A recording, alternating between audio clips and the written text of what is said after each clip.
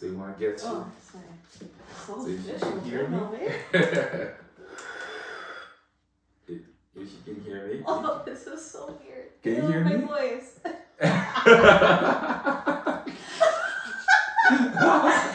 what it was. Whoa. Oh my goodness. Yeah. This is so trippy. You know that when you're on like a Bluetooth and you hear yourself Right. like, oh, this Yeah, is so my annoying. voice, yeah. Everybody feels like that, though. My voice is annoying, but I feel that too by my voice. Everybody feels like that. Like, oh. Yeah. Welcome to the new episode of the MAGNIFIK-100 Podcast. Real people, real story. Here we share life experiences and stories. You know why? Because we all got story to share. Enjoy.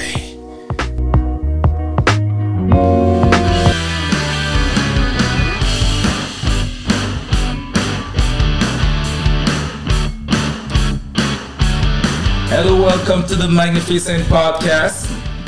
The podcast where we share magnified life story. It's about sharing experience and providing information. Information about life and information about reality.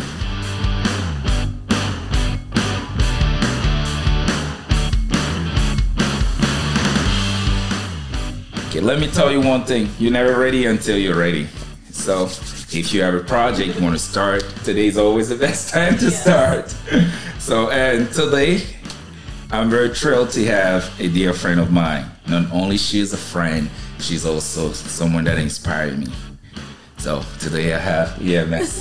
We're going to start EMS and Marie. EMS and Marie. So how you doing? I'm good. How are you? No, very fantastic. Okay. Like I said, I'm very excited to have you today on this podcast. So usually I like to start this podcast by asking how people are doing because we know with the pandemic. Yeah. How you doing never been this meaningful. So how you doing? I'm doing well. I went through many life changes over the pandemic that you're also aware of. Yeah. I think at the beginning it wasn't so difficult because I was always very much a homebody and with my health I stayed home a lot, so it wasn't a big change for me. Yeah. But then over time, I was getting more and more stir crazy and wanting to see people. And it's kind of, when people tell you not to do something, that's when you want to do it. Yeah. So. We're going to talk about that. That's how I felt with the restriction. Yeah. So I wasn't really going out as much. Yeah. But when you start to say, oh, don't go out. That's when you want to go out. That's why I want to go out. Then all of a sudden I'm like, I need to go out every day. And I had nowhere to go. So. Yeah. So this was really, we're still in the middle of the pandemic, but things are getting better now. Yeah, so it's much better. And then I was just also, because it was so negative, and then also wanted to bring a little bit of positivity during that time. So during the pandemic, for example, being locked inside, staying in the house and all like that. Yeah, so I had to reinvent myself, trying to find what I can do differently, trying to find new passion. And I started to do video editing, taking videos, it was very amateurish, so I don't think it was an expert thing. I saw like a big expert. I wasn't that expert. Start somewhere. So how did you reinvent yourself during the pandemic that time? Well, for me, I had a lot of life changes happen very drastically over the 2 years. I lost my grandmother, I lost my uncle, and then I got engaged. I planned a whole wedding, then we broke that off. I also lost my dog, so I had a lot of ups and downs going on. And Frisbee, I remember. Freezy. My bad. That's okay. Oh my God. It's okay. So for me, I needed something to escape from doing, just the watching TV or watching Netflix and working and doing the same thing all the time. Yeah. So I decided to do some online courses to get my project management certificate. Yeah. So that was something that took maybe a year and a half, and I did it in the evening. So that was something that helped me transform, what I do at work and how I want to see my future, at really. And it helped me grow. So I think it's always good to do things, even if you're not that good at it at first, it doesn't matter. There's always time for improvement. So yeah, it was a really, really difficult moment mentally. Yeah. Especially. And it was not only it was difficult to see people, but it's also difficult to connect. Yeah. And the difficulty that I had myself was to have to cut my friend out because I just had a baby, and I didn't want to take any chance to expose my kid. And so that was a tough time. But now I'm reconnecting with all of them. I mean, all of them, they understand now. So you mentioned the works. I want to give a little background on how we met. First of all, EMS was my boss, so I was reporting to her. And it's very, very, very rare to see someone talking to keeping this kind of relationship with someone, the person at work. So there's this already defined the type of person you are. Easygoing. You don't really. You made it really easy to me. Plus, you were sitting beside me, so there was a lot of like, okay, I have to turn to double check, just make sure that I get all the information. I always turn around to EMS. Can you blast it? Always, and the funny things are always on point. They always helping me, winning the company, telling me, giving me some advices that I can, like I said earlier. Not only you're a friend, you're also someone that inspired me. And this podcast is mainly about telling stories, talking about, we all in life have story to tell. Yeah. Right. So that's what I wanted to, I just thought that you were a fierce person. And thank you. Yeah. And I thought, okay, this person, I wish I can have EMS on the podcast. And she responded, yes, she can. Of course. Oh man. So I'm very honored to have you here. Thank you. And I hope this is not the first time and the last time either. This is not the last time. I mean, so I want you to, before you take me back a bit to who the young EMS were. So what kind of, I know you told me you were a tomboy, but had to tell me who was the littlest EMS. I know. So when I was younger, as a child, I was very shy to myself, and I was, like I said earlier, I was always sleeping a lot, and my mom would have to wake me up to eat, and I had like a small group of friends that like I would play with. But I was very shy and kind of scared of the world in a sense, but I was also so content with being alone. I think that's kind of transpired into my adulthood, even though now, I'm not that shy anymore. Like I think around 16, 17, a switch went off, and I just was okay and comfortable. So so what was that, your nature just being shy, or it was just because at the time, we're trying to figure things out until it became more comfortable to start now, I don't think it was about being more comfortable. Like when you're a child, you don't know that's right. things It's true. The way you do when you're an adult.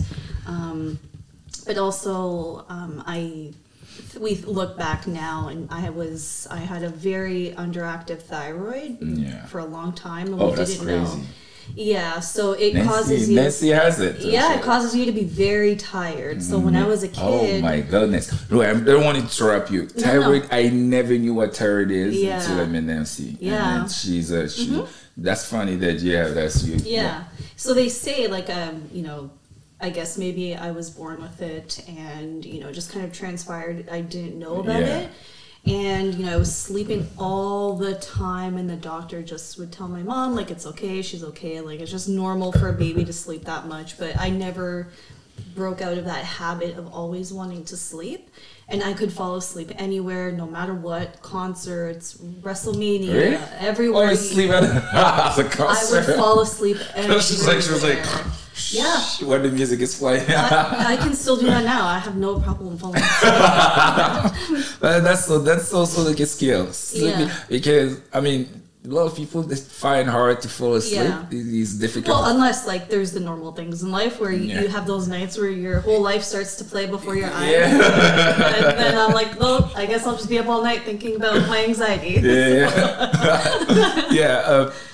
So basically, but you're not the only child, right?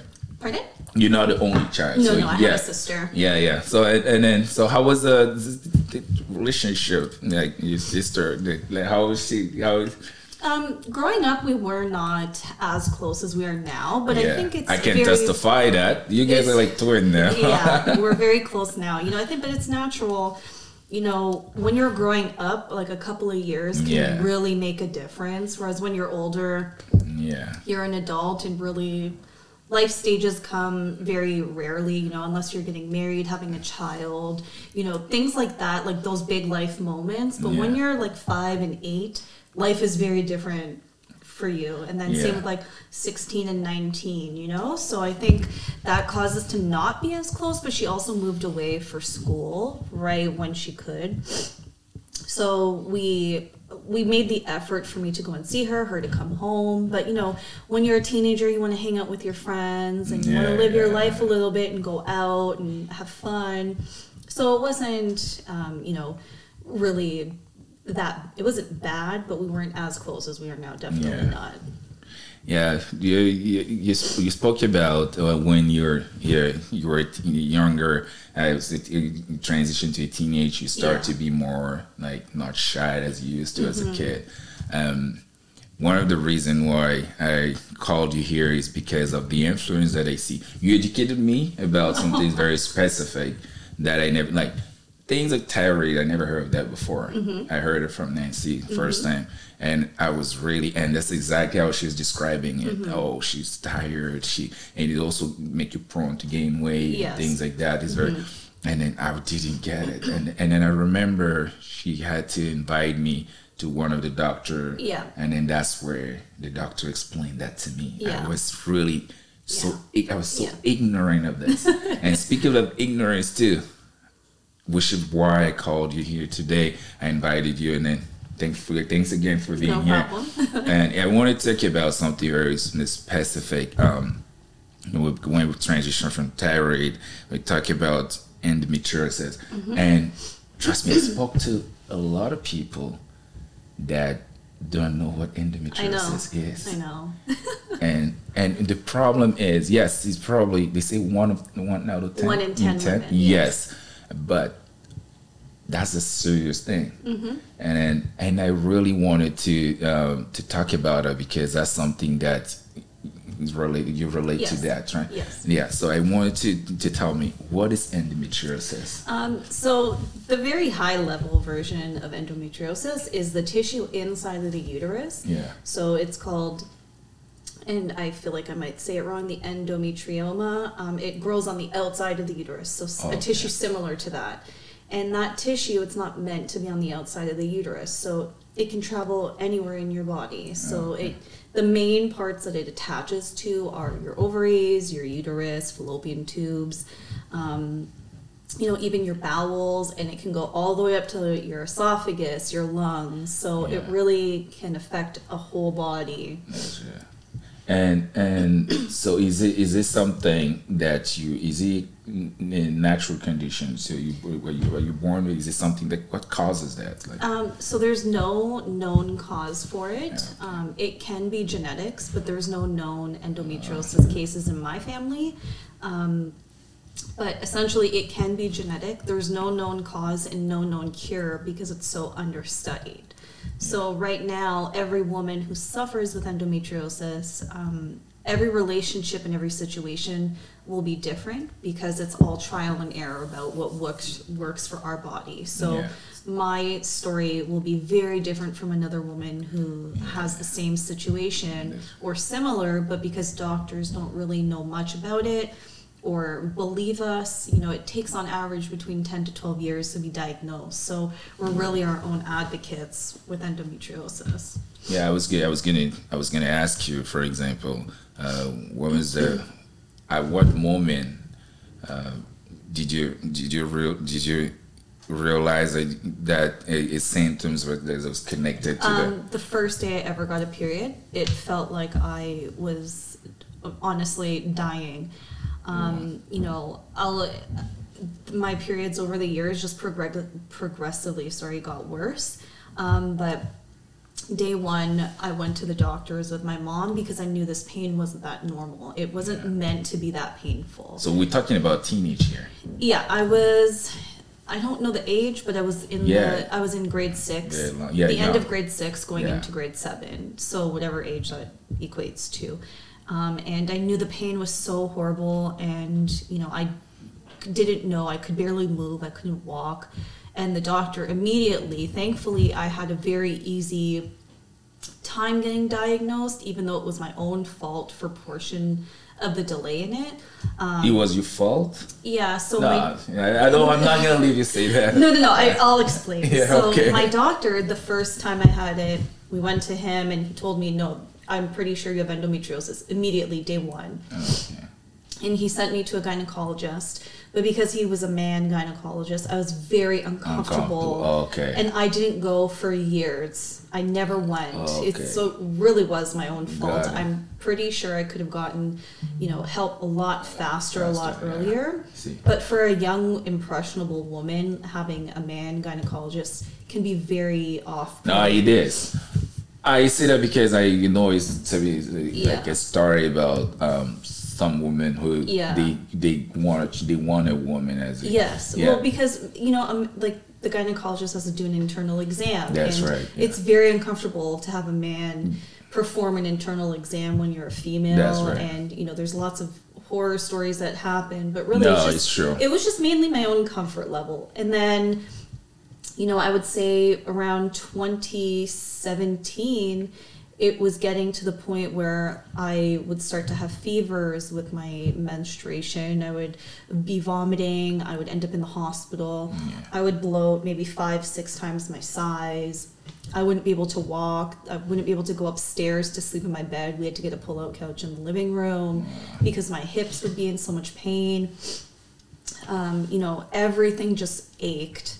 And you couldn't eat. You couldn't concentrate. I would just sit at work in constant pain, and then I couldn't do it anymore. So then I finally went, and immediately day one he said definitely it was endometriosis. Okay, so that's me. I was going to speak more, ask more about the symptoms, for example, and that's what he was basically like listing here. Yeah. And so this can be something that escalates if it's not taken care of early. Yeah. It also causes like severe pain with intercourse, or even having to have a tampon inside your body. It can cause pain with everything that you do. Yeah. And what sent me over the edge was essentially walking for an extended period of time. The pain I got from walking. We went to Disney and for Christmas as a family, and every 30 minutes I would just have to lay on the pavement to have some relief from the pressure. Yeah. So when I came back, I went to see the doctor. It was the middle of winter, and like my hot flashes were so bad. I was dripping in sweat from a hot flash in the middle of winter. And so when I walked in, he was like, what happened? I said, this is the scenario. I waited very long because I was uncomfortable, but I don't have a choice now. So he essentially put me on medication, and it did help me for a while. I'm still on the same medication. I'm on Vizan, which a lot of women have a lot of problems with. But I think, when you're on these medications, because they make your hormones fluctuate very much, it kind of plays a very difficult part mentally as well. So a lot of these medications can make you feel suicidal, very depressed, because it's like pumping your hormones up and down. Yes, right? So those medications are meant to help with the endometriosis, but the side effect, it can create something else that's mental. Yeah, and so the medications meant it's very much a Band-Aid. It's not a solution long term. It just stops me from having a period, so that way I don't have that constant pain anymore. But in reality, if I ever want to have a baby or try to get pregnant, I'm going to have to stop it. So I'll essentially have to just live through that pain again, even though I've been very fortunate to have multiple surgeries for it. But there really is no cure, so I won't know if they work until I stop the medication. I don't want to stop the medication because it's very painful. Yeah, I wanted to come a bit for it because we spoke about the physical aspect, physical impact, how it can be really painful. You also affect your lifestyle, because going to Disney was supposed to be a fun time. Turns out to be something that's stressful for you, because you might not be able to walk for that long. How does that take mentally, emotionally? How is it? It's very difficult to deal with it, because in reality, with these kinds of problems and health issues that people can't see. I look completely fine, but really I'm not fine. I mean, I work with you. I was blown mind. Okay, I want to put this nowadays. I work with this person that's like turned all the time. She's always laughing. When I say laughing, I mean laughing loud. Like we got it at the time. I remember one day when you left our department when you were promoted. I was very, very feeling bad because we had a great relationship. Yeah. And then when we announced that you were promoted to a different position, I was, oh my God, she's going. And then few weeks later, I hear you laughing in the background. People are like, that's EMS laughing. Yeah, I was like, for sure. But it projects very much. This is something that requires strength, and usually is a mental strength. Yes. Because be able to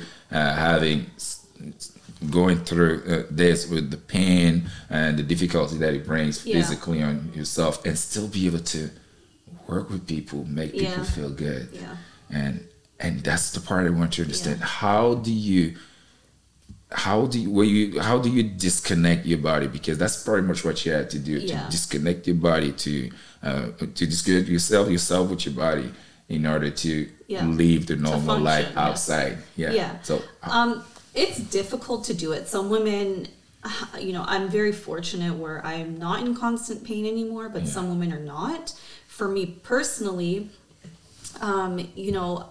I put a lot of effort into my career and growing myself at work and maintaining that. So I would put all of my effort into putting on that brave face at work. And it is very exhausting. It is. And at 5:00, when I would have to stop wearing that face and I could just be myself, when I would drive with my mom, I would instantly fall asleep in the car. I would not be able to make myself dinner at night. I would not be able to go out with my friends. Because really, unless you have control over it, your body is controlling you. I'm not controlling my body. And, it's very hard to do that in the daytime at work. And there are times where, I'd have to step away and, the pressure on my stomach from a flare up, I would have to go and unbutton my pants to just let it be for a few minutes because it would be so painful. And, those are things that we don't want people to know because it's such a cliche, oh, you're sick, but you look fine. So people don't necessarily take that time to look at you and see that. This is why it's very important to be nice to people. Yeah. You never know what people are going through. And one little smile and one little, nice gesture can be sufficient to make someone day. And what I noticed is you were the one giving that, even though you were in this pain, you were giving this nice. Yeah, I'm not saying this because we're on the podcast. You and I speak all the time. I know. This is a very normal conversation. Yeah, so I wanted to know that this is something that I mentioned before.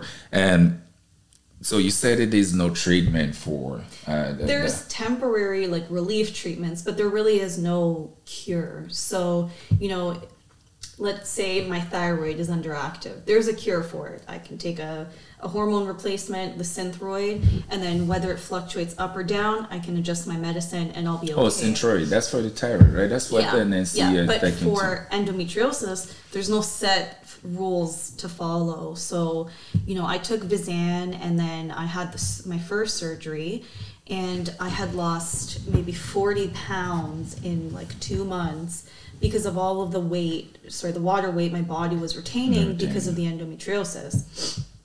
But then after a couple of months, the pain was back. I had severe pain during intercourse and it was just, I could not live. It was unlivable. So before they did my second surgery, they put me on a medication called Lupron. And I had read horrible things about Lupron online and I'm very open to trying new things to solve the problem for my endometriosis. And, essentially it was a shot in my butt cheek, don't know if I'm allowed to say that, once a month. And that shot would make me feel so sick. So Lupron, when I read online, it was, I believe, I could be wrong, essentially it's one of the drugs that they can use that's similar to chemotherapy. So it makes you feel very sick. It's very hard on your body. So I did that for 7 months. Then I did my surgery, my second one, and that was a laparotomy. and they had to cut me open, hip bone to hip bone. It was a horrible recovery. And, the incision was only meant to be like this, but it's really like that. It was horrible. And then we went home for COVID, and then I had to have another surgery in December. And luckily it was with a specialist. And I think, being at home, I haven't really had to experience normal life activities. So I don't know if it's really a successful surgery.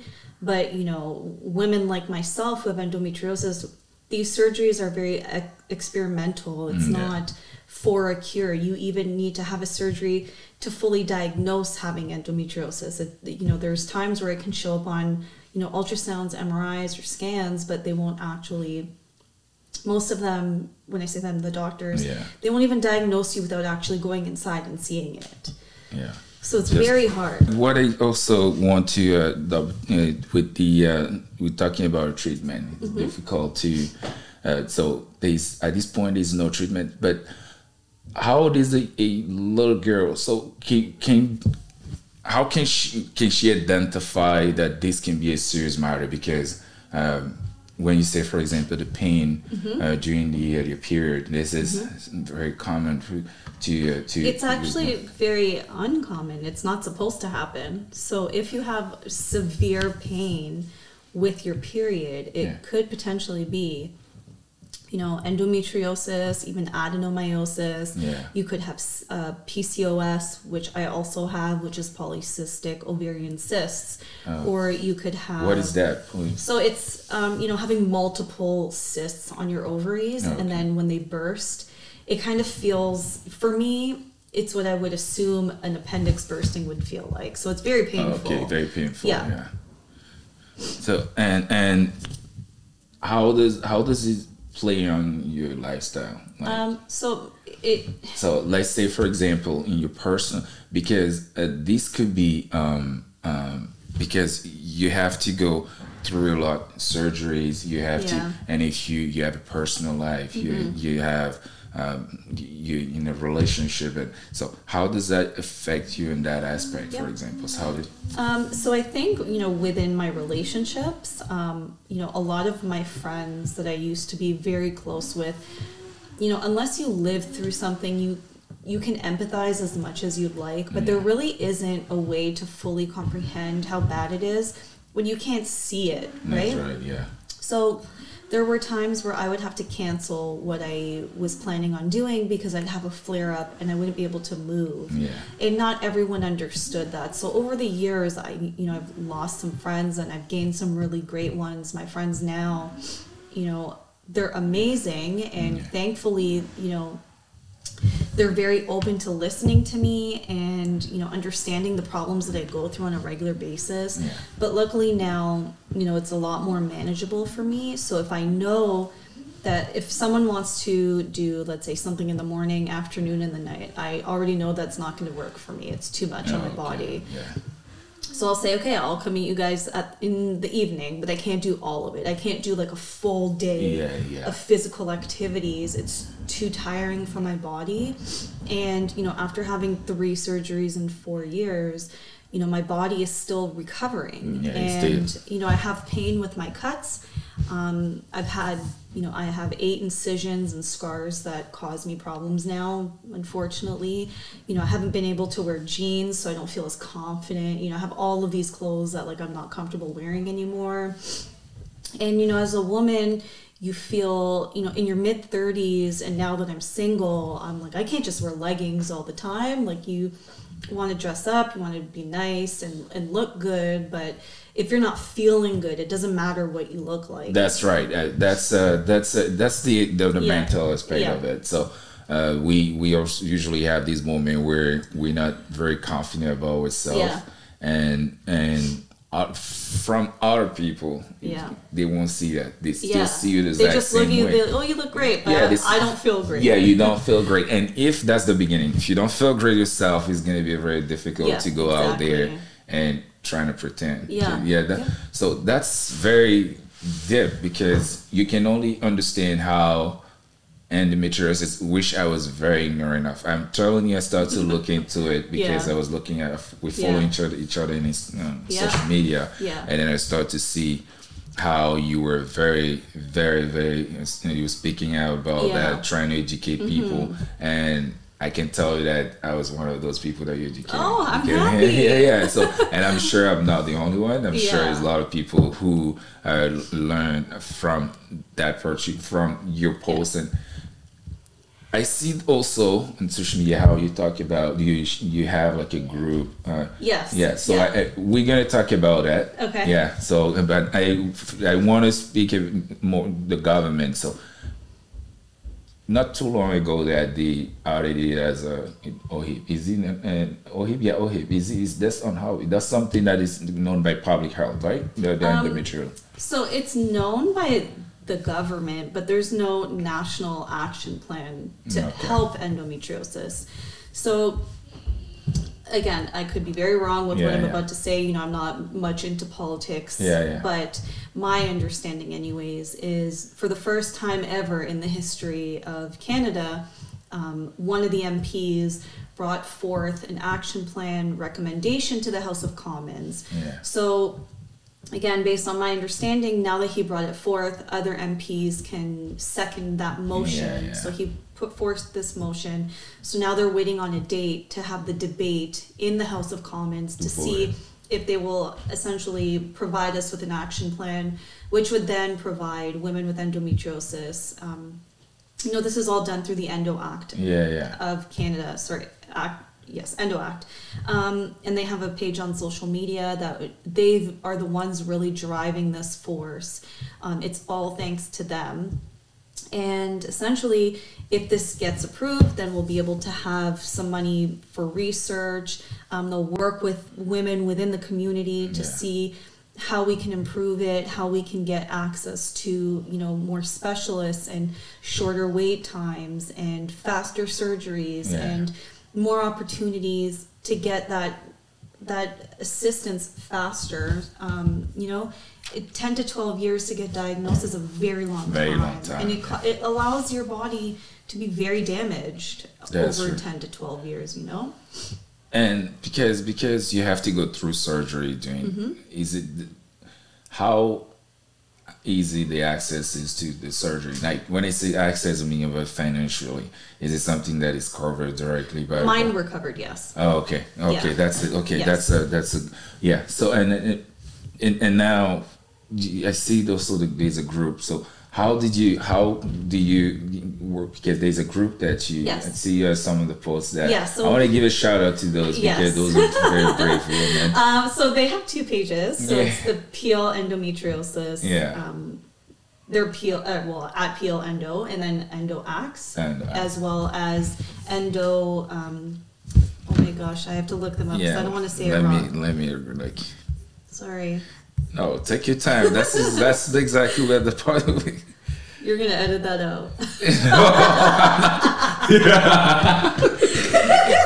Peel Endo, I was right. Okay. And then Endo Events. It's the two, so it's Tammy and Leah. Yeah. They run a support group, and then they also do the events that help the charity organization. So Endometriosis Endometriosis Network of Canada.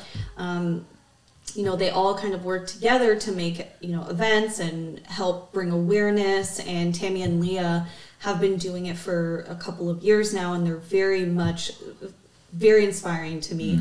And, they also have been on the cover of the Mississauga newspaper. And, I really love that it's, they're also a minority because they're women of color. And, it's very important as well that people understand that aspect of it does play it does have an effect sometimes, sadly.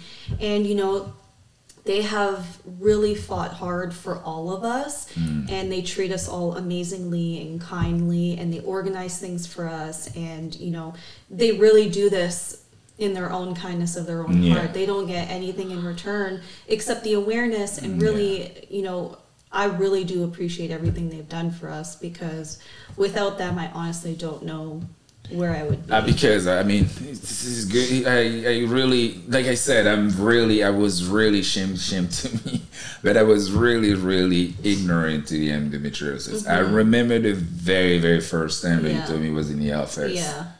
And I just nodded my head, just did like this, but I didn't know what she meant. Yeah. And It's okay. Not a lot of people know. Yeah. So and then because of your dedication, I see how. Not too long ago, I think the CN Tower. Yeah, so every March, it's the March Endometriosis Awareness Month. Yeah. So Tammy and Leah, again, organize for some, monuments within Canada, along with other organizations within their own provinces. We go and support that let's say the Mississauga Clock Tower, the CN Tower, they light in yellow for us to show their support for us to bring awareness. And that's really Tammy and Leah who does all of that for us. Yeah. And so we are part of the Peel Endometriosis Support Group, and we meet once a month, and we all have each other on social media. We can all call each other, if we have a moment of weakness and we need some support. I've become very close friends with one girl in my group. Her name is Shanice, and she just had a baby, even though she has endometriosis and has suffered with other health issues too.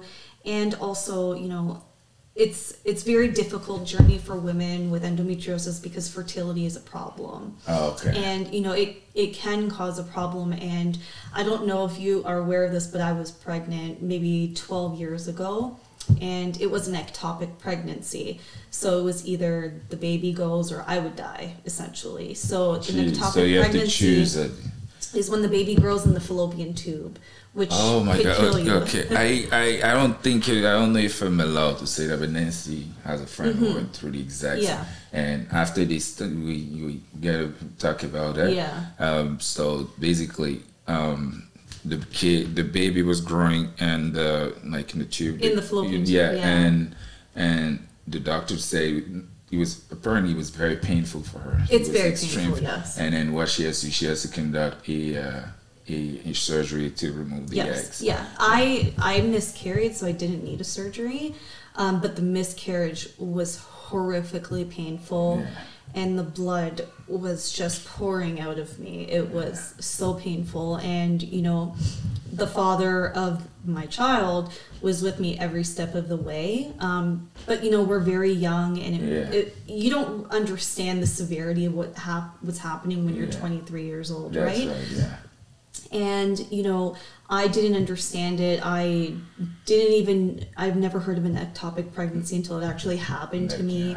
And I look back at it now, and I really believe it was because of my endometriosis, but I didn't know I had it then. And when I look back at all of these life events that have happened to me, all these health issues that have happened, I really believe if I had gone to see that doctor when I was in grade 6 and I got my first period, like maybe my life would have been so different. Yeah, you mentioned fertility. So is it the only big consequence that you can have from not treating? Can this kill you? Can endometriosis kill if it's not diagnosed? It can kill you. It just makes your way of life Lifestyle. Very horrible. I'm sure if it was severe, let's say, because there are times where you have a lesion inside your body that can cause two organs to stick together. In severe situations, and you don't know, it could potentially kill you. I'm not fully sure. Yeah. But, for sure, the pain can be unbearable. The pain is just awful. And, I think, looking back at my pain when I would have it, I would honestly, now I can say, back then I would rather be dead.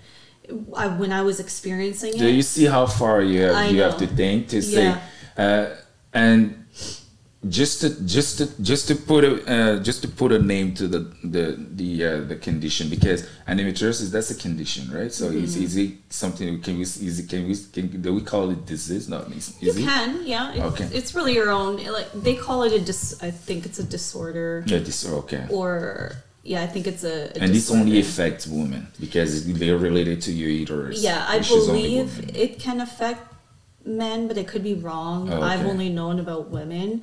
I don't want to offend anyone. If it does, I'm sorry. Yeah. Just in case. Yeah. No, this is. I learned. That's why. That's what this episode. I was extremely excited because for myself too, it was something that I wasn't educated about.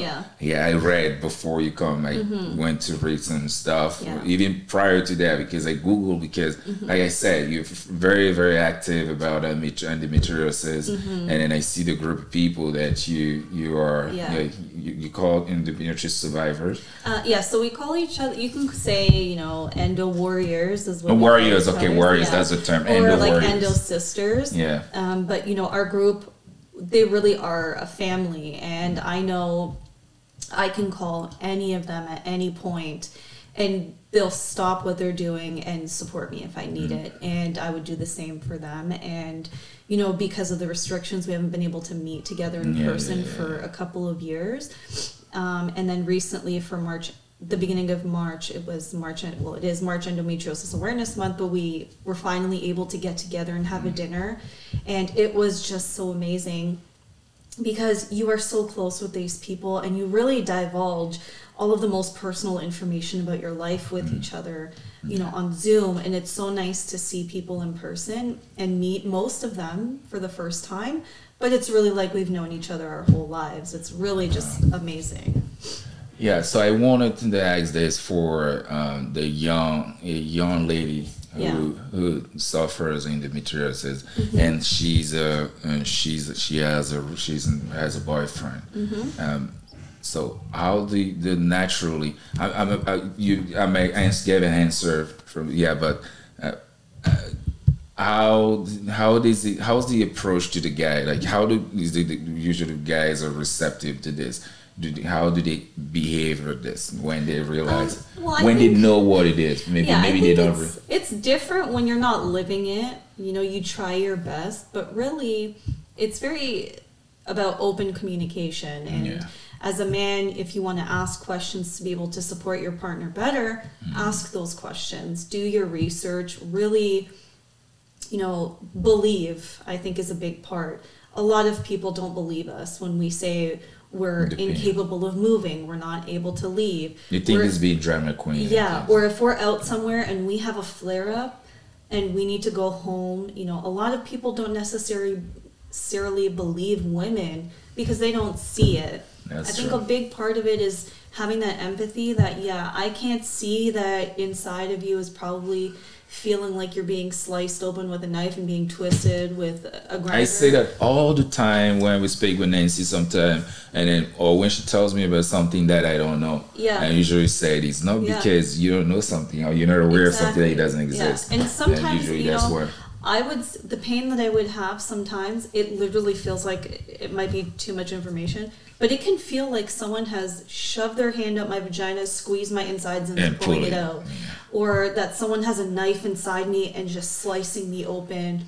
Or I can feel like before I had surgeries, I could feel my organs getting stuck together, and if I would move, I could feel it kind of ripping that lesion. It's just awful sometimes. Yeah, and the pain is real. I mean, by just describing it, I can, because the body is a perfect machine, that does the same. And if something is not working properly, it will show. And there's different ways it can show. It can show by, it can be like a pimple, or it can be like an extreme pain that you can't even look at, because sometimes there's pain that you can't even localize. It's so painful, but you can't even point it. You can't say, oh, the pain is here. The pain is here. And endometriosis, the reason I was very excited about this episode is because I was going to be educated about it, and I'm sure this is one episode that I will. And by the way, you have a crazy storytelling skill. Oh, thanks. No, I'm telling you, shit. So it was really, So, and I know you were a very active, physically active person. How does it affect? So you can't really, you stop being active sport, things like that? Well, I had stopped, I used to play soccer and I love swimming. I used to swim so much when I was younger.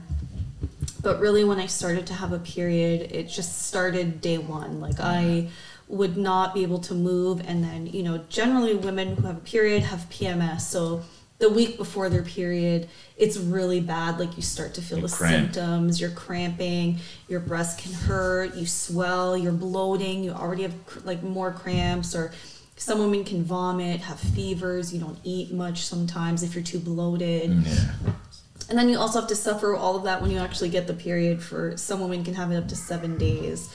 And then there are women who sadly have lots of health issues, and it causes them to have a period for months at a time sometimes. So, you know, it really does affect you in a lot of ways. And I think... And the ways, I want to precise the ways because we don't see them. Yeah, and this you know... is a silent... I picked up running, and I know everyone at work would see me running on my lunch almost daily if I could. But there were some days where my hips would be in so much pain, I wouldn't even be able to get out of the chair to go. And even still, you still don't show that. And even if, like, your pain is in your hips, and let's say you're like, okay, well, I'm going to go to the gym and maybe I'll walk on the treadmill or I'll try to lift a weight. You need your lower body to do all of that. And really, it does play a part mentally, because I was so physically fit at one point in my life. And then I look at myself now after 4 surgeries. And then sometimes I'm like, man, like, no man is going to want a woman with, like, all of these scars. That's a mental part. Or, like, we call it an endo belly. So it's kind of, I call it my kangaroo pouch, you know, it's there. But really, I don't think it matters to a man. It's more us. Like, you want to feel good about yourself for someone, to let someone love you properly, right? Yeah. And I think it does affect a lot of women and myself. And, you know, also when you've had so many surgeries over a short period of time, you have to give your body that time to heal. And then, you know, same with, you know, the pandemic, you kind of get lazy sometimes, and, you know, being stuck to stay inside for so long, plus having surgery and recovering. And you said 3 surgery in 4 years. 3 and 4 years, yeah. Plus being inside because of the pandemic, you know, I feel starting is going to be the hard part, but I know once I get there, it'll be much easier. But I don't understand, like, where do you find that strength? Like I'm shocked. Because I worked with you for what, 3 years or 2.5 years? Yeah. Well, we sat beside each other that long. I mean, we sat beside each other. But it's just crazy because I never seen that. And I don't even think there's anybody there that's seen that. No. Or noticed that. No. So, does that have to be silent? Or you just wanted to, because it's work, is like, because it's work, we're like, okay, you just do your job because it's work. But, like, where do you find that strength? Like, it's kind of a mix, you know, like, women like myself, we want to bring light to this problem, you know? But a lot of times, you know, in such a male-dominated corporate environment, women aren't always encouraged to speak up. We're kind of encouraged to downspeak, if that's even the right term. No, but, you know, if women speak up about a period, it's very cliche, and don't talk about that, like, you know, keep it to yourself. But at one point I was like, well, why do I need to hide it? If I'm going to be off work for 3 months, you know, there's no point in hiding it. And if I want people to understand what I'm going through, and really to see the capacity that it can evolve to, you need to speak up. And that's exactly what I did. Just one day I decided to start telling people, and, you know, it can cause other issues. And, you know, when you have one health issue, it kind of can have a snowball effect. So I also have alopecia, and you would have never known that. And I would go once a month to get injections into my scalp. You have alopecia? Yeah. Okay, wait. Just give me 1 second. I want to... And then... Yeah, you speak about alopecia. That's... I think... I'm sure a lot of people will learn from this and from the endometriosis. From now on, and... You speak about alopecia, and this is actually in news. That's something that happened Yeah. recently. Yeah. Will Smith Yeah. smack Yeah. Chris Rock because Yeah. I personally, that's crazy because there's so many different, I don't want to call them disease because there's so many different conditions Yeah. here.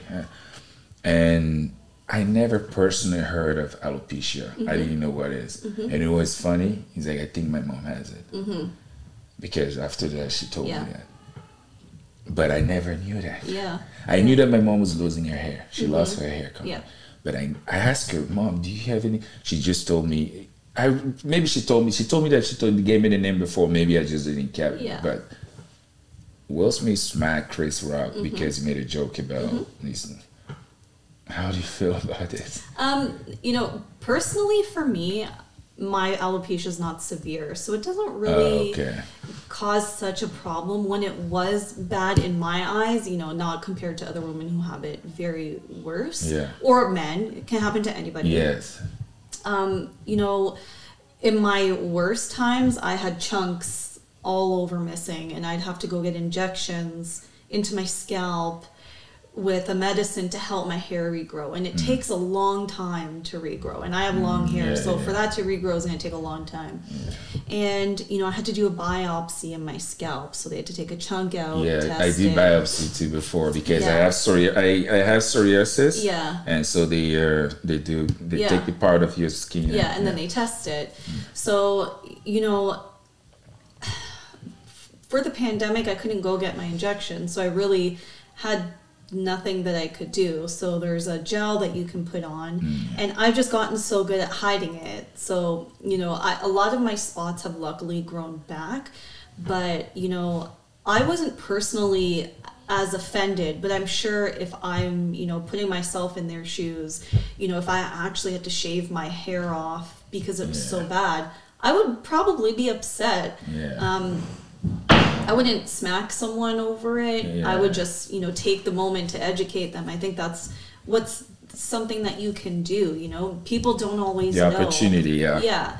And any opportunity you have to help someone understand doesn't have to be a negative. Like, you can take him aside. He could have taken him aside to explain to him what it is really, and how that offended his wife, and, putting physical violence on a health condition. It just, for me, it's kind of like taking a step back when we're really trying to bring light to health conditions and how it can affect people of all kinds. And, I think it's important to be vocal about what you suffer through for people to understand. And if we're not willing to have those discussions, they're never going to know.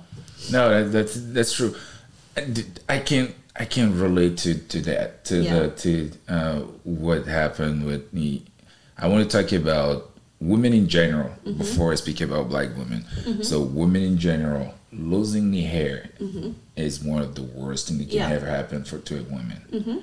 And particularly the Black community, because our hairstyle is completely different.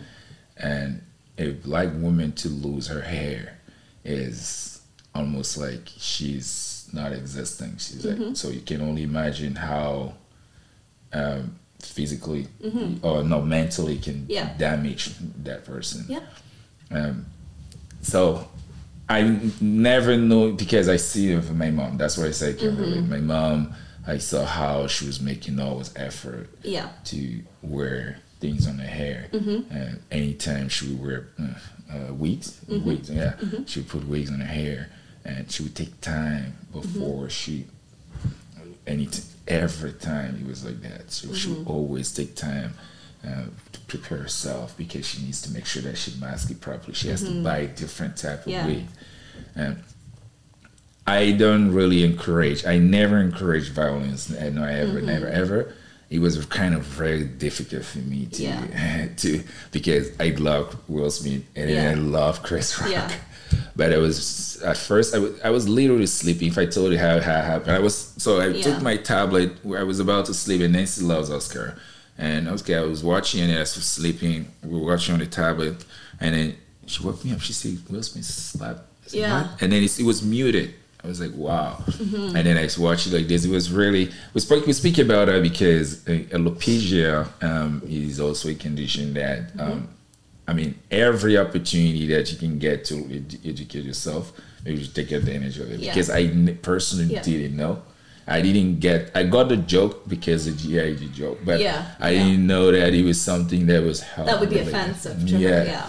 And then, and also, you know, I know they're very vocal, and she does have her red table talks, and you know, I've seen online that she's had discussions. I could be wrong about that. No, it's true. She did say. But I also think that you shouldn't fault people for not knowing. You know, not everyone's gonna know everything wrong about what could possibly happen to human beings, and you know, it's so easy to be offended. But I think it's also, if you want to look at it in a positive light, it's a moment of education. Yeah, a moment of opportunity of education. That's true. It's always, you always want to seize the moment to help someone understand. Yes. And, you know, another example, you know, when you're younger, you say words and you don't realize what they mean, and you don't understand the severity, how it could hurt someone's feelings. And, you know, I once said when I was younger, you know, again, I don't want to offend anybody or disrespect anybody, but it's just being an honest moment. You know, when I was young, we would say a lot of terms like, you know, the main one about my story is calling someone retarded. You know, when you're a child, you want to say they're stupid. So when you're young, you don't know. But really, I mean, it depends on the context, right? Yes. Usually when you're saying it as a kid, you're not malicious. When you're a child, you're really not trying to be malicious. You just say it because it's a word that you know. Yes. But and I had said it in my, like, years ago, and someone actually said to me, hey, you know what? Instead of getting mad, they took the time to explain to me, hey, you know, my sister has Down syndrome, and I don't appreciate you using that term because you're using it in a negative light.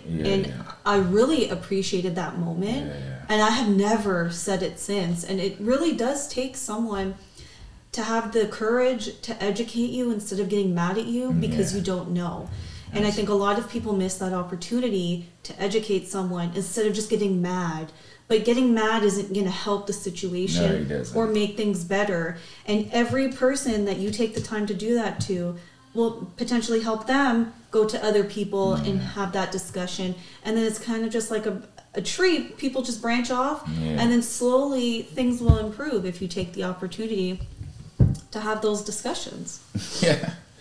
No, honestly, I'm very, very excited with this episode because there's a lot of stuff to learn in this that I definitely watched this myself tonight before it's edited. But I know you're very speaking earlier when you're talking about soccer and being physically. I see that you're very German. That's crazy. That's crazy. How can you be this German? I mean German in the positive way because you're so soccer oriented. And how did you feel about Germany for this upcoming World Cup?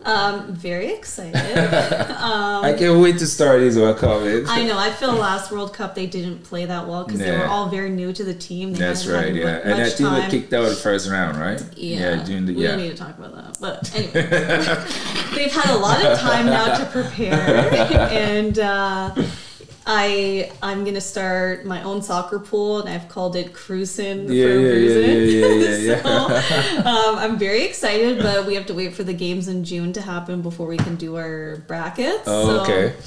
So where do you do that? So is it a group? What? Yeah, so I just decided I wanted to do one. You know, usually at work you can do it in person, but not everyone's gonna be there, and you know, I think it's just something fun to do. How do you call that? What do you call a bracket? What do you call that? Yeah, so your bracket is when you pick the teams on who you think's going to win and make it to the end. Oh, okay. Yeah. But I mean, I'm probably I'm going to pick Germany. I know there's two teams that I know, Germany and Bayern Munich. So those two teams, like every single day, if I miss the game, I know I'm gonna get an update. You're gonna see an update. On I'm gonna get an update on DMS. It's okay. Bayern won today. Yeah, you'll know. Wow. I'll update you. Don't worry. Yeah, but that's rare because in Canada, soccer. I mean, now Canada's in the World Cup now, but that's very, very rare to see someone this passionate about soccer because you love soccer. I love soccer. Jesus Christ. Yeah. No, I wanted to really appreciate you for stopping Thank by. you very I really much. appreciate you to be in this episode. This episode is a special one, and I myself learned a lot about this. Like I said, you have a skill about storytelling. Oh, thanks. I think you I should didn't write. think You should I start was. writing book. No, you should start writing book because you're so chronological and you make people feel your story. Oh, like thank you. when we speaking about it, I could picture the situation. Yeah. I'm and happy that's a that you storytelling. could. No, it's true. It's true. That's a storytelling skill. And I really appreciate that you came in this podcast. happy to be I had a here. great time. Me too. It was fun. Yeah, I hope there will be another episode It was my because first podcast ever.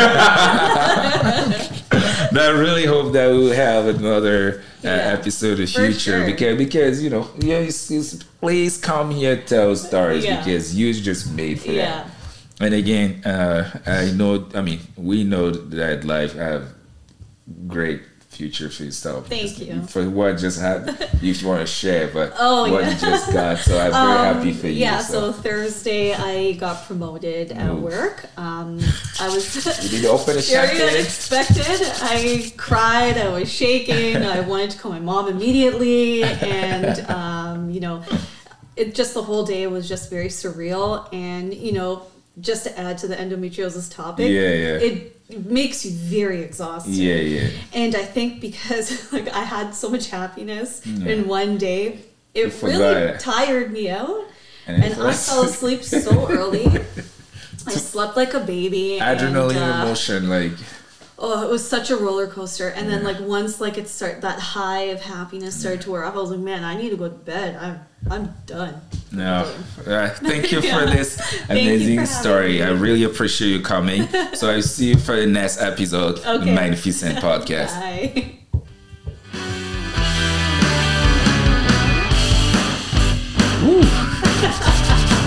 Thank you, I really appreciate it. Wow, that was an amazing episode.